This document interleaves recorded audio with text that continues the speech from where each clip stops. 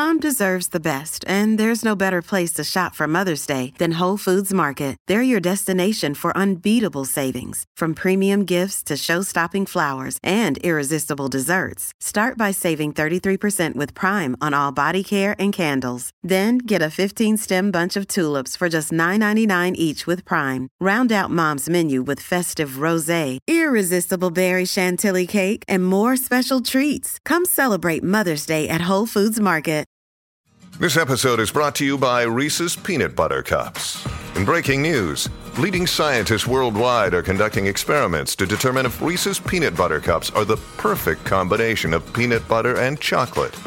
However, it appears the study was inconclusive, as the scientists couldn't help but eat all the Reese's. Because when you want something sweet, you can't do better than Reese's. Find Reese's now at a store near you. At Evernorth Health Services, we believe costs shouldn't get in the way of life-changing care, and we're doing everything in our power to make it possible. Behavioral health solutions that also keep your projections at their best? It's possible. Pharmacy benefits that benefit your bottom line? It's possible. Complex specialty care that cares about your ROI? It's possible. Because we're already doing it. All while saving businesses billions. That's Wonder made possible. Learn more at evernorth.com/wonder. Welcome to the New Books Network. Hello, everyone. Welcome back to New Books in Food, a podcast channel on the New Books Network. I'm Renata Blumberg, one of the hosts of the channel. Today, we'll be talking to Lindsay Naylor about her new book, Fair Trade Rebels: Coffee Production and Struggles for Autonomy in Chiapas. Lindsay Naylor is an associate professor in the Department of Geography and Spatial Sciences at the University of Delaware. Lindsay, welcome to the show. Thanks, Renata. I'm really happy to be here. A pleasure to have you. So I'd like to begin the interview by asking you to tell us about yourself. That is, your academic trajectory, how you ended up studying geography, and how you became interested in fair trade specifically. Yeah, great. I always love talking about my path to geography because, as I often say, it was a meandering one. I started off as an undergraduate student at Western Washington University in beautiful Bellingham, Washington, as a political scientist undergraduate student. I declared my major within the week of my first year and knew that I was going to be a lawyer. I was absolutely positive that was my career trajectory. And then I took a class with Damani Johnson on international development, and my entire career trajectory changed. It was one of those light bulb moments that you have as an undergraduate student. And I decided to pursue a degree in international development and international law. So I tried to marry my interests and pursued a graduate degree, master's degree at the School of International Service at American University in Washington, D.C. And I started as an enrolled MA-JD student. So I took my LSATs, I was prepared, I was going to be in school for a very long time at a very expensive rate. And I took my first couple of master's classes and I never took a law class. I abandoned that because I was so interested in what I was learning about international development, and decided I wanted to be an international development practitioner, which is what I did when I graduated. And I worked for a small for-profit international development firm, doing all of the things that I thought were bad about development. And where were you? It's the firm doesn't exist anymore, but I was in Washington, D.C. In a small firm called Citizens International, and working on indefinite quantity contracts, having partnerships with USAID. We worked with the Jane Goodall Foundation. We worked with different other for-profit companies doing rapid rural appraisal. Did a lot of work in sub-Saharan Africa. And it was all really interesting to watch as a practitioner, but I felt that we were still falling into a lot of the traps that I saw when I was a student studying international development. And I realized that I wasn't ready to stop asking questions about this and critiquing this. And I realized I wanted to teach and be in the classroom. And so I decided to pursue a PhD. And I started looking for international development programs. And one thing that I will say, and this is not maybe the best way to pick a PhD program, but I am in a partnership where my partner is not an academic, and my partner wanted to pursue a degree as well. And so I started researching PhD programs where my partner was going to be. And so I only applied to programs in Oregon.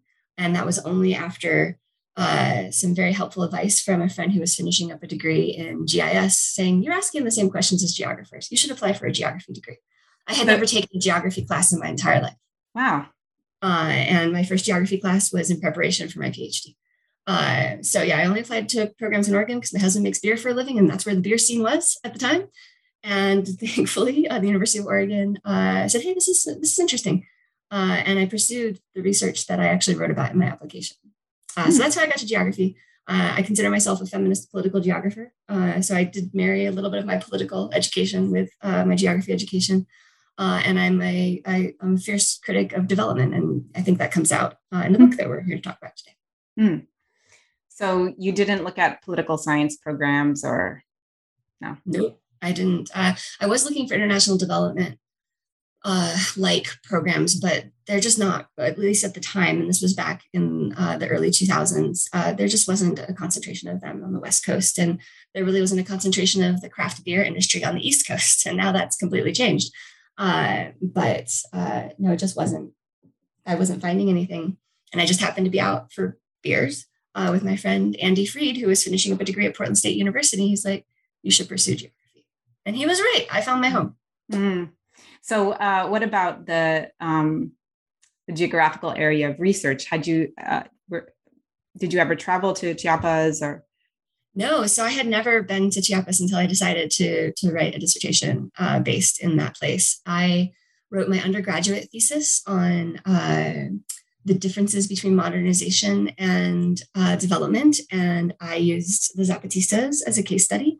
And so I was still very interested in how a resistance movement was resisting neoliberal capitalism and its efforts to destabilize their way of life. And that is really what brought me to Chiapas. But yeah, I wrote my undergraduate thesis on a similar topic back in 2000. I started college in 1998. So I think this is a good time to start talking about the book itself. To start, I was wondering if you could describe the socio-spatial context of fair trade coffee production in Chiapas and provide us with an overview of the theoretical approach you use to study this topic. Yeah, so that's two big things. I'll try to be succinct. Although, as I mentioned before we started, I don't give short answers. So the important thing to know about Chiapas is that it is, there's a very sort of fraught land history there. And I get into it more in the book, and I'm not going to get into it deeply here. But it is a state that is populated largely by indigenous people.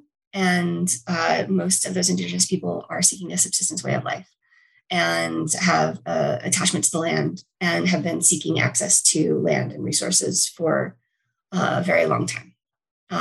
And so the struggle for land is ongoing.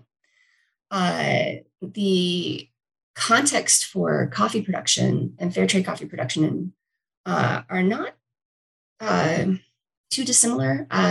The coffee production landscape is fraught. It's very political. Back in the 80s, when the International Coffee Agreement still existed, there was a lot of state support for coffee production.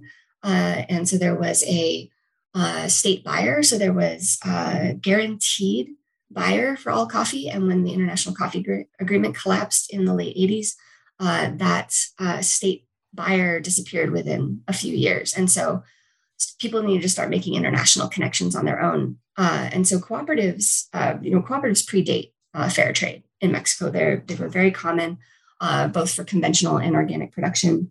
And so people have been working together to make sure that their coffee can get to market for a very long time.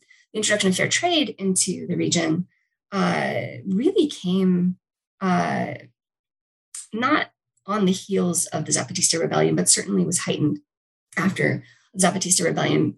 There's a long history in Latin America where coffee trade is used as an act of solidarity. A lot of times in Central America in particular, folks from the United States and Europe would purchase coffee, travel to Central America or Mexico and meet with coffee growers to make sure they had a market for their coffee in really politically violent situations to make sure these people still had access to market. And the same is true in Chiapas. And So the cooperatives that I worked with and the roasters who I worked with, the roasters, they exist because of the conflict in Chiapas. So both of the roasters who buy coffee from the cooperatives that I worked with in this research, they went to Chiapas after the rebellion to assist in the peace process and to assist with protecting people who were trying to get into their fields. And can you tell us a little bit about the rebellion for the people who don't know? Oh, sure. So it's interesting. It used to be the case that when I talked about the Zapatistas, everybody in the room knew what I was talking about. And as we get further and further away from 1994, the more I have to explain it. So thanks for catching me up on that. So in 1994, after years and years and years, like decades of clandestine organizing since the late 70s, a group called the Zapatista Army of National Liberation took over town seats on January 1st, 1994, wearing masks and being unarmed. And so it was a violent insurrection and a real statement against the way that Mexico is being presented on the international stage. And January 1st, 1994 is when the North American Free Trade Agreement entered into, it started. That was the moment that it began. And so the protest is tied to the North American Free Trade Agreement, but is really about international capitalism, neoliberal development, and about the constitutional restructuring that had to happen for Mexico to participate. And I talk about this a little bit in the book, but what I find really fascinating about the way that the international agreement was put together was that Mexico had to change its constitution to be more like the United States and Canada in order to participate in this, which I think is really interesting. And as part of that change, all ability to petition for land and land reform was removed from the Constitution, which really was very difficult for campesinos and campesinas in Chiapas in particular, who were still waiting for land claims that had been made decades ago to be met. And so that was kind of the final straw, I think, to some degree. And it's important to recognize that there's a very strong assimilationist motivation in Mexico that sees Indigenous people as a problem and not as part of the country. And so as part of the rebellion, it was to some degree a statement, never Mexico again without us, because Indigenous voices are usually not heard. And so it was a very, very loud, like enough is enough was what they said. And there was the first declaration of the Lacandon jungle. And it was their statement, like, we are here, we're not going away, and we want land. And so the insurrection only lasted for 12 days, but the movement is still very much alive and well. And the two coffee cooperatives that I worked with in the course of this research, one of them was established out of the Zapatista movement, and one of them was established by a group in solidarity, but that is a peaceful group. Like they did not participate in the uprising, but they had a very significant amount of violence visited upon them because of their solidarity with the Zapatistas. And some of that violence was perpetrated by people that are members of other coffee cooperatives. And so they left those coffee cooperatives and started their own. And so the rebellion really fractured the coffee production scene, for lack of a better word, in Chiapas, in that these cooperatives were created out of necessity for a safer place to be able to participate in the coffee market. So you asked me to talk a little bit about theoretical framing. I'm not sure if I covered the socio-political landscape or the socio-spatial landscape, but one other thing I should mention, because you asked me about space, is that the cooperatives are made up of people, right? And so, they have hundreds of members, and those members have their coffee plots all over the highlands. And sometimes those plots are close, and sometimes those plots are far away, and sometimes there are plots of others in between. And so to maintain their fair trade and their organic certification, they have to do a lot of really exacting standards. And that is made more difficult by the distance. And it is made more difficult by the fact that there are other coffee cooperative members from other cooperatives who are not maintaining those practices, and who also, as part of the violence that is ongoing will intentionally harm the crops of the farmers who are participating in these rebel cooperatives, as I call them. Interesting. So, So, I mean, I was interested, like the not conundrum, but the question that led me to Chiapas was, how are these rebel movements that are seemingly anti-capitalist, right? They were really upset about this international free trade agreement and understood that it was going to fundamentally change their way of life. And they're absolutely correct about what it did to corn farmers in Mexico. But here they are harnessing this global market, this fair trade market, to maintain themselves. And so that was what brought me to Chiapas. When I got to Chiapas, I did my field work over 3 years in 3 different time periods. And when I got there, I realized that it really wasn't about coffee or about fair trade, but really about the struggle for autonomy in land. And so I started having these different conversations with folks about that. And so as we talked about a little bit before we started the podcast, I actually ended up writing about agriculture and autonomy. And fair trade wasn't really the focus of the work that I did when I was at the University of Oregon. But I talked to people about fair trade, and I had all of this data about fair trade. And I kind of turned my critical development brain on. I thought, I think I should write a book about this. And so the book is more focused on fair trade. And that is in part because I started to think about the way that people were using fair trade. And it wasn't as a capitalist strategy. And so I turned to a couple of different theories to help to analyze that. One is, there's 2 theories that I thread through the book. One is the diverse economies theorizations, which came from the co-authorial work of J.K. Gibson Graham. And the other is decolonial theory, which I attribute largely to Latin American theorists and philosophers.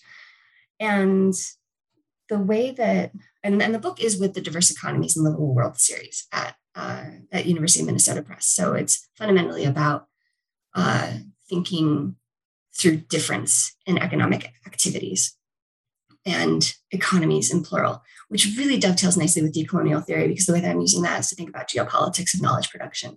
Whose knowledge counts? Where does it come from? How do we think about these things? And the way that the folks that I was working with in Chiapas are thinking about fair trade might not be the way that consumers, for example, in the United States who are buying fair trade products think about fair trade. And that was really important for me to have come through the book. And so I'm really trying to unpack knowledge as plural and economies plural in the book. So that's really interesting how you weave those 2 theories together. As I was telling Lindsay before, it's very, it's obvious through the book how it holds very well together theoretically. So I really enjoyed that part of the book. But now I'd like to talk a little bit about chapter 3, which is where you go really into this discussion about fair trade. Chapter 3 is entitled Fair Trade, Exploitation, and Empowerment. Can you explain how fair trade produces both exploitation and empowerment? Yeah, and I would say this is a theme in my writing beyond the book as well, is, at the heart of it, for fair trade to exist, there has to be somebody being exploited, right? We think about fair trade as this really great thing that's lifting people up, but for it to exist, someone needs to be in poverty. For it to exist, someone needs to be not making a fair wage. And so it's a very exploitative system that, to some degree, puts a lot of power in the hands of folks who are outside of the communities that are certified. And it's not the communities that are certified, sorry, the cooperatives and the people who are undertaking certified production. However, what I have seen, and I don't think this is true across fair trade more generally, I think, again, it's very place specific, right? We're geographers. But what I saw in Chiapas with the groups that I worked with was that they were using fair trade as another tool in their tool set. And it enabled them to create community outside of Chiapas that ended up being very important. And one of the most important moments in my fieldwork was talking with a Zapatista campesino who said, our coffee sells and it sends a message that we're still here, right? So even though I just had to explain the Zapatista rebellion and who the Zapatistas are, and I actually didn't do a very good job of that. They're indigenous Maya people, and they come from there's about 5 different language groups that folks come from. I worked with Tzotzil and Tzeltal speaking Maya folks in the cooperatives that I worked with. And they are fighting 500 years of oppression and exclusion. So that's just to add on to what I had said before. And so because they are fighting this war, they're struggling, they're resisting, the production of fair trade coffee is a piece of that. It's just one piece of that. And they have built these relationships with coffee roasting cooperatives in the United States in particular. And those are really important. So, I talk about how I am able to buy, for example, single origin, single cooperative, Maya Vinique coffee. Maya Vinique is one of the cooperatives I worked with, from Higher Grounds Trading Company. So I can support them by buying that coffee, and I know where it comes from. And Higher Grounds Trading Company is very clear about this group. They talk about their history, and they talk about why they're selling this coffee. Maya Vinique is the reason why Higher Grounds Trading Company exists. Chris Treater went to Mexico, and I realize I'm bleeding a little bit into chapter 4 now, and I apologize for that. But Chris Treater went to Mexico and was like, "How can I help you?" And this was the way. Oh, I'm not supposed to make movement, but I've just shook the entire table. Apologies. That's okay. He went to Mexico and came back and started a coffee roasting company, so that he could talk about what happened. And this was after the massacre at Acteal in 1997, which was a very, very, very violent moment in Chiapas that I don't think people have fully healed from. But fair trade as a certification strategy is like many other certification strategies. There's lots of third-party certification out there. What I think is particularly interesting about fair trade certification is that there are standards that have to be followed. And so all of the burden is put on the producer, right? And so in order to maintain that certification, producers have to do all of these different things. And the cooperative itself has to be held to a certain standard as well in terms of business-like behavior. And I'm doing air quotes here because it's a very kind of white Eurocentric way of thinking about what business is, which again is where diverse economies theory helps me to unpack, right? Because the way that they're approaching fair trade is not in that way. And I talk about that a lot. Yeah. Can we just step back a bit and just talk about this idea that is implicit in a lot of fair trade, that we're giving trade, not aid, right? And that is supposed to somehow lead to certain outcomes. So like, what is your critique of that? I think you've laid it out really well here. Like, why should we just not, like, it sounds really good, right, on the surface, right? So what's wrong with that whole idea? Well, one of the things that I really struggle with is the idea that we can buy our way to a better world, right?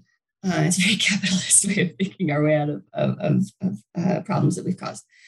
And I also I struggle with the fact that the producer has to really work very hard to maintain the certification, where all I have to do is walk into the grocery store and grab a bag and I've, done my good deed. And so, there's a lot of problems with the trade, not aid discourse that is embedded in a lot of fair trade literature. I hear it less now, now that fair trade is more mainstream. But it is very similar to development programs that use aid, and really is not distinct in any way that I can see. Furthermore, a lot of fair trade organizations receive aid themselves. So from federal governments and from other programming. And so there was a lot of talk about how international development aid doesn't work, right? And that's true. It's absolutely true. The Washington Consensus is fundamentally flawed, right? The idea that everybody's going to be on this plane and we're going to take off to modernity, again, air quotes, is just it. There's a particular amnesia there about the colonial period and accumulation by dispossession that I find really troubling. And so at the beginning, fair trade, the first fair trade certification was in 1988, and it was a conversation between coffee farmers in Mexico and a Dutch group that wanted to help them get their coffee to market, very similar to other solidarity organizing that was happening in the 70s and the 80s. And then it's just exploded since. And a lot of that was built on this trade, not aid. Like, look, we're helping people get their stuff to market. They're building their business. They're bringing profit into their communities. And then we get this little, extra bit of money so that they can develop their communities, right? And there's a lot of problems with that because communities are not homogenous, right? In Chiapas and outside. So, there are some issues with that. Yeah, I just think that's like you have a really eloquent critique of the modernization paradigm that's like implicit in a lot of fair trade in the chapter. And I think it's important to like just remember that because it's still, maybe it's not as present as it was before, but it's still there. And I think, a lot of the consumers believe it as well. Yeah, I mean, it's interesting because as a result of doing this work over the last more than a decade, I'm on, emails and I'm on Twitter and I see all of the fair trade stuff. Mm-hmm. And it's incredible the programming that goes out there to consumers to get their buy-in. And actually one of the assignments that I assign in my food justice course is I have students go and look. They go to the grocery store and they look at the different fair trade labels and I ask them to figure out what the difference is, right? Because they all look the same. And so it's really interesting. I find it very interesting what they come back with and how surprised they are about the differences. Another day is here and you're ready for it. What to wear? Check. Breakfast, lunch, and dinner? Check. Planning for what's next and how to save for it? That's where Bank of America can help. For your financial to-dos, Bank of America has experts ready to help get you closer to your goals. Get started at one of our local financial centers or 24/7 in our mobile banking app. Find a location near you at bankofamerica.com/talktous. What would you like the power to do? Mobile banking requires downloading the app and is only available for select devices. Message and data rates may apply. Bank of America N.A., member FDIC. So I'll just like read a quote because I think this is really good. Like, it succinctly describes the argument. The trade of certified goods is viewed as a better way toward development, one that maintains the steady march onward to quote, modernization and high mass consumption. And that's on page 103. And I think that the way you bring in diverse economies here, but also kind of the decolonial thinking helps to kind of deconstruct that paradigm.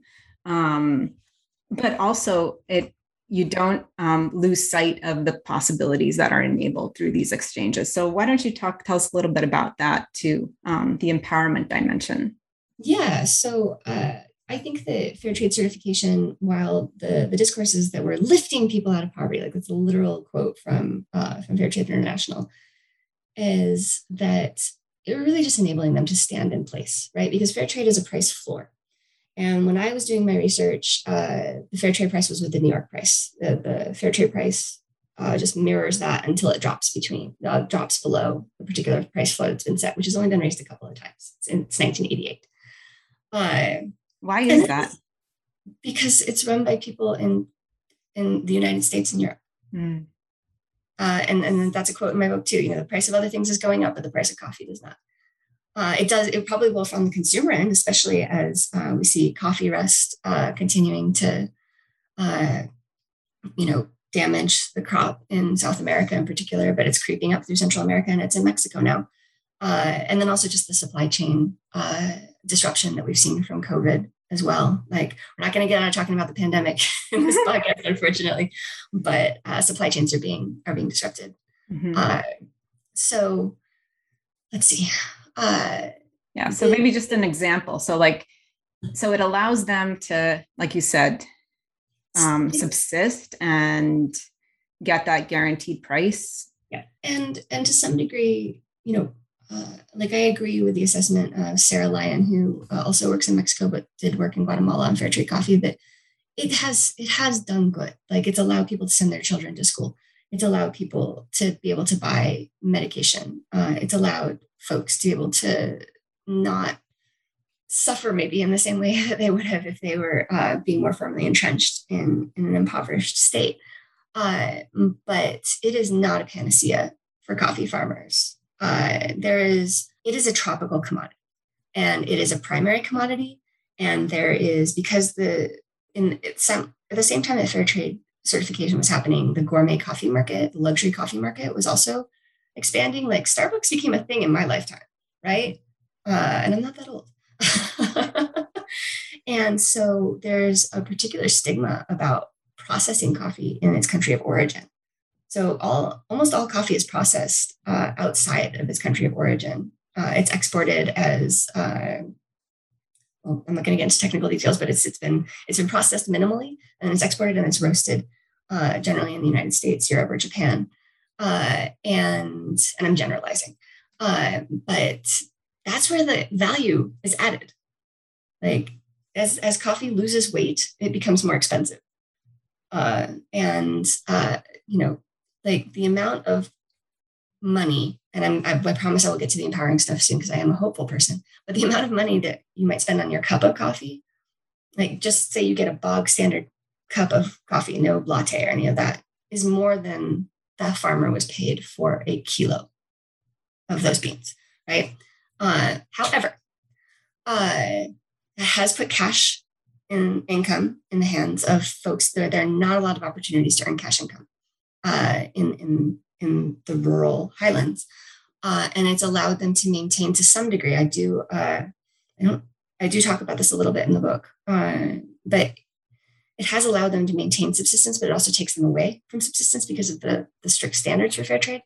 But having fair trade, or having a coffee cooperative more generally, and these connections is allowing them to pursue the way of life that they want to pursue, right? And that is what I think is so important, because there might be some people who want something different, but largely the social movements that I worked with, they are fighting to maintain their indigenous subsistence lifestyle in a way that is dignified, right? And that is a huge struggle. But the production of coffee, the sale of coffee, and to some degree fair trade certification enable that. And that nicely connects with the chapter 5, resistance as agricultural practice, which I thought was particularly interesting. And in that chapter, you write about how, like, for example, rather than using income from coffee to increase the scale of production, what the farmers are doing, they're focused on actually creating subsistence economies of self-reliance. And I think that kind of relates back to the empowerment dimension. So can you tell us more about that?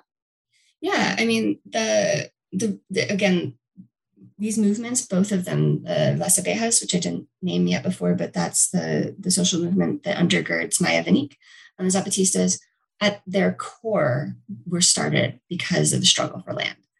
And land is very scarce in the highlands. And the ability to be able to produce enough food is not a reality, even with the sale of coffee. In fact, the sale of coffee enables folks to be able to purchase food when they've run out of their storage. There's a lot of contradictions, I think, built into the lifestyle that coffee production allows for, because of all of my fieldwork visits, I would constantly see what was prioritized. And so if you need to keep your coffee dry, that's going to be prioritized in terms of storage, and you might not be able to store your corn then, right? So things of that character. But largely, these movements are using coffee production and the fair trade market so that they can subsist, so that they can grow corn, so they can grow the milpa, which is the corn, beans, and squash, and so that they can continue to have access to the land. Coffee is a perennial crop. You plant it, and a coffee bush can produce for up to 80 or so years if it's well maintained. It's really it takes up land, but it makes possible production of food. And I don't know that I can say it. I think I wrote a whole chapter about it, but maybe you can just provide, like, you have like such vivid examples about describing these strategies to maintain like secure food resources. Yeah. And just provide an example of how does this actually happen? Yeah. So the cooperatives provide a space of community outside of a physical community, right? So if you've got, 500-600 members across the Highlands and across the state more generally, it enables an information exchange that might not have been possible. And that's not a fair trade thing, right? Because cooperatives definitely existed in Mexico before fair trade. So I don't want to go attaching any significance to fair trade in particular on that. But it enables them to share seeds and allows them to share agricultural strategies. I think I talk about the example of sharing neem and as a pest reduction strategy. And that's not, neem is a tropical product that cannot be grown in the Highlands, and so is traded with folks who are in the lowland and like rainforest areas where it can be grown. And so that network is enabled through the cooperative, and that is another site of empowerment and another site of trying to protect their corn and their heritage and their ability to subsist, because there's a lot of pest problems. And a paper that I will probably never write is about the real awareness and environmental literacy around climate change and how they can see it in their fields. And also just the fear of genetically modified organisms as well. But there's a lot of communication exchange around that. And this is in a place where, people have cell phones, but there's not like Wi-Fi. There's not a Wi-Fi signal. The Mexican government hasn't made those kinds of investments in these places. And so that information exchange ultimately ends up being really important. And can you just say a little bit about the importance of, for example, growing corn? Yeah. I mean, so I thought I was having conversations about autonomy. I was definitely having conversations about corn. Corn is pretty much synonymous with autonomy in these areas, because without it, there is no resistance. There is no autonomy. Being able to plant the land in the milpa is incredibly important, both culturally, but it's beyond being able to eat. It is a very culturally significant crop. And it takes on significance, or has taken on significance in meaning that's passed down through the generations. So being able to farm the milpa is fundamentally at the heart of what these folks are struggling for. And fair trade is just one part of that, like very dynamic, like local, but also global economy, right? That they're situated in. And I think that you do a really good job of showing the role of fair trade, but also like situating in within this broader context where it's maybe not the biggest priority for these communities, although it is very important at the same time. So, which was a huge surprise to this doesn't feature as much in the book, but I have a different paper that I wrote about the surveillance that happens as part of fair trade certification. And certifiers and the folks that do the audit are very surprised that fair trade isn't the top priority for the people that are certified. It's interesting. I think that kind of connects with your idea of how we can think of fair trade as fair trade in movement. So I think this is kind of like your concluding argument, because you critique fair trade, but you also show what it has enabled, what kind of hope possibilities it has produced. So can you tell us about that that concept, fair trade in movement? And also you also conclude with the idea of being in common. Like what do those two frameworks, concepts mean in this context? Yeah, so I mean, fair trade and movement is something that I've been thinking through for a few years now, because it's not a static thing, right? Like fair trade is to some degree fixed, but it's not, and it's malleable and it's reconfigured and reappropriated by folks. And so I was trying to think through that. I also was thinking about fair trade and movement to some degree oppose another one of the major discourses in fair trade writing and sort of the materials, the advertising materials, is the idea that it's a movement and a market. And to try to disrupt that binary, to messy that up a little bit, because it is both and it is neither. And it's really used by people in different ways. That some people might use it as a market, right? And there's some people who definitely were talking to me that way, like fair trade is a price, like we want the price to go up. That's it. But there are other folks who talk about it as, being a very important part of struggle and being a very important part of what they were doing as part of their resistance. Mm-hmm. And that kind of connects with the diverse economies, because diverse economies highlights this the heterogeneous kind of nature of the broader economy. Yeah, and being in common is something that comes out of the diverse economies literature. And, alongside reading for difference, what diverse economies theorists, what we're really trying to express is, how do we live well, right? Because it's, again, modernization, as one of the coffee roasters said to me, we're not going to be driving around in Subarus. Like, that whole planet isn't going to be doing that. That's just not, which was what the modernization theory would assume, right? But how do we live well together is really what undergirds the concept of being in common.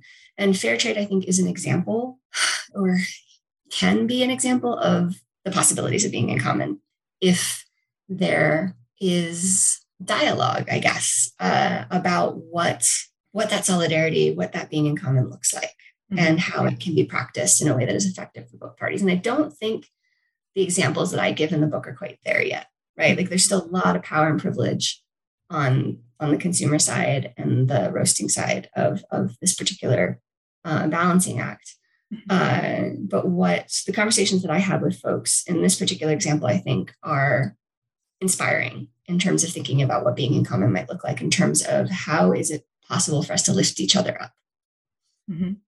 And so that's kind of where I was, that's what I'm hinting at with that. And I think that another scholar should pick that up and run with it. Well, I think that's a nice way to kind of conclude the discussion of the book with this kind of hopeful idea. And we've taken up a lot of your time, but before we end, can you tell me a little bit about what you are working on now? Oh, yeah. It's going to sound like completely different, but I'm very proud to say I just signed a contract with the University of Georgia Press, actually, for my second book. I didn't think I had a first book in me, and I have a second. So I am writing a book on feminist geographies of care that is inspired by everything we've been going through over the last couple of years and what that might look like in the academy. So I'm starting work on that now, and hopefully that will be out in 2023. So, okay. Yeah. Does that connect to your work on the neonatal intensive care? No. So maybe you can tell the listener a little bit about that. So how does that connect? Because I think there are obvious connections once you start actually thinking about these two subjects. Yeah, I've been trying to think through care again in a multiple way, right? I'm very much interested in how we produce knowledge about things. And so the work that I've been doing in the neonatal intensive care unit, of course, not right now, but I was over the last couple of years before the pandemic doing fieldwork in a NICU, is on thinking about how we access care and thinking about what forms that care can take. And I recently, with my fabulous collaborator, Abby Clark-Sather, who is at the University of Minnesota, Duluth, and who brought me into this research project by the very simple statement that milk is treated as medicine in the NICU, and that got me hooked. And so I've been working on this with her. And she's her piece of this is looking at the practice of skin-to-skin care, which is called kangaroo care.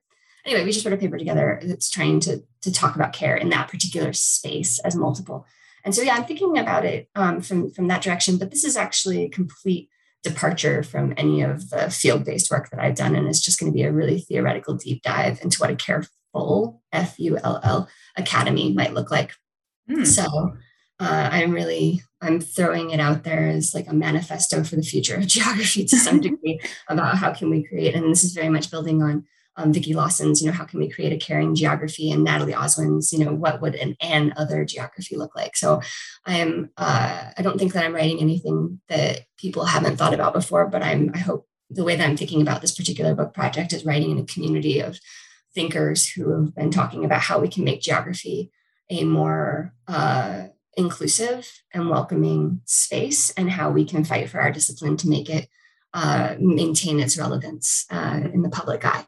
So that's what I'm thinking about right now. And I have not actually started to write the book. Hopefully my editor doesn't listen to this podcast. But I'm doing a lot of reading and thinking about it right now. And then, and I know that we're short on time, and I really appreciate you inviting me to talk about the book, because I was afraid that it was going to die of COVID coming out in late 2019 as it did. It came out in December of 2019. And I thought, well, that's it. So I'm really glad to talk about it. But I'm also doing work here in Delaware with the Lenni Lenape tribe, and thinking about their experiences of climate change, and working with them on a freshwater mussels restoration project that through a colleague, John Cox, who's at the University of Delaware, got a grant to help do freshwater mussel restoration. So I'm starting to work on that. So I'm knowing that I won't be able to do any international fieldwork for a few years because of the way that vaccine rollout is happening. It's been really exciting to talk about some of these things in my own backyard. So that's what I'm getting up to now. I'm writing about care and thinking about climate change and Indigenous experiences. So, yeah. Well, very interesting. Thank you again for taking the time to do this interview. Fair Trade Rebels is a fascinating book, and I highly recommend it. Thanks. And the first 2 chapters are actually available to read for free on the University of Minnesota Press website right now. So thanks for adding that. Okay. Thank you, Lindsay. Thank you so much, Renata. Okay. Bye-bye.